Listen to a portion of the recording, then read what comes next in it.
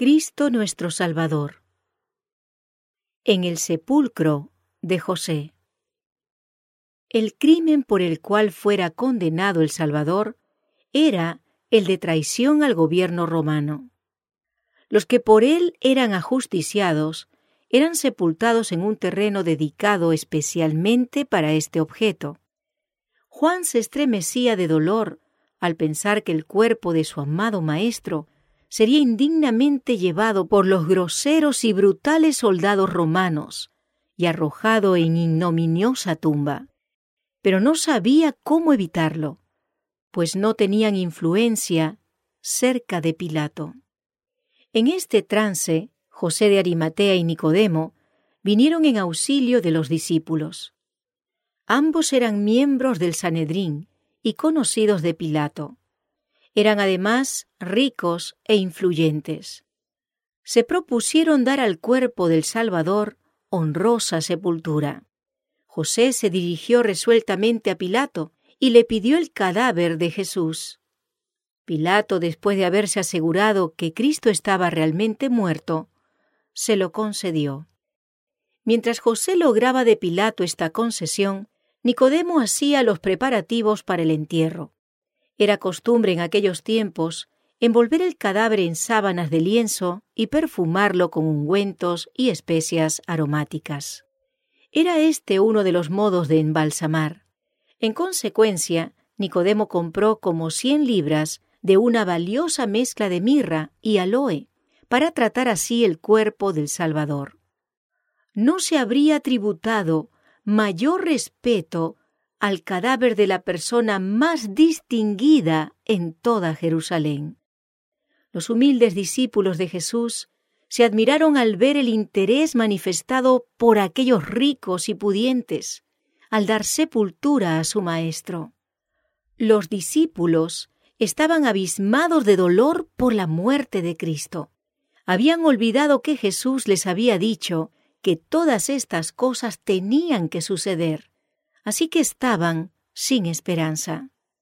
Ni José ni Nicodemo habían aceptado abiertamente a Jesús durante su vida, pero habían prestado oído a sus enseñanzas y habían seguido paso a paso su ministerio. Aunque los discípulos habían olvidado las palabras con que el Salvador les anunciara su muerte, José y Nicodemo las recordaron. Y los acontecimientos relacionados con la muerte de Jesús, que hicieron vacilar a los discípulos en su fe, sirvieron para confirmar a éstos. Los convencieron de que era el verdadero Mesías y los indujeron a ponerse resueltamente de su parte. La intervención de tan respetados y acaudalados personajes fue muy valiosa en aquellas circunstancias, pues pudieron hacer en favor de su fallecido Señor lo que les hubiera sido imposible a los pobres discípulos. Con sus propias manos quitaron cuidadosa y reverentemente de la cruz el cuerpo del Hijo de Dios. Y sus lágrimas de simpatía y de ternura corrían copiosas al contemplar aquellos queridos restos heridos y desgarrados. José tenía un sepulcro nuevo, cavado en la roca. Lo había mandado hacer para sí mismo, pero ahora lo preparó para recibir a Jesús. El cadáver fue envuelto con las especias que había traído Nicodemo en una sábana de lino y fue llevado al sepulcro. Aunque los gobernantes judíos habían logrado la muerte del Hijo de Dios, no estaban tranquilos. Conocían demasiado bien el gran poder de Jesús.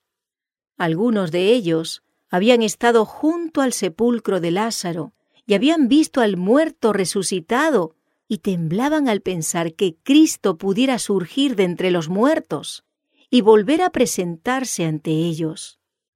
Habían oído a Jesús declarar al pueblo que tenía poder para entregar su vida y para volver a tomarla. Recordaban que había dicho: «Destruid este templo, y yo en 3 días lo levantaré». Juan capítulo 2, verso 19. Y sabían que había hablado de su propio cuerpo.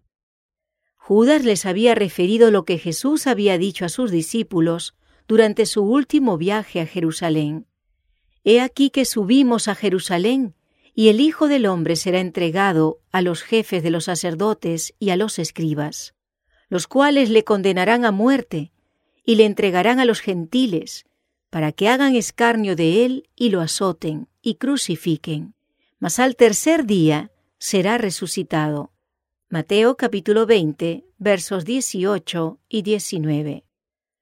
Recordaron entonces muchas de las cosas que Jesús había predicho tocante a su resurrección, y por más que lo intentaran, no podían librarse de estos pensamientos. Como su padre el diablo, ellos también creían y temblaban. Todo les indicaba que Jesús era efectivamente el Hijo de Dios. No podían dormir, pues en su muerte Jesús los turbaba aún más que cuando vivo. Deseando asegurarlo todo del mejor modo posible, pidieron a Pilato que custodiara el sepulcro hasta el día tercero. Pilato puso una compañía de soldados a disposición de los sacerdotes y les dijo: «Guardia tenéis, id, aseguradlo lo mejor que sabéis». Ellos pues se fueron, y sellando la piedra, aseguraron el sepulcro por medio de la guardia.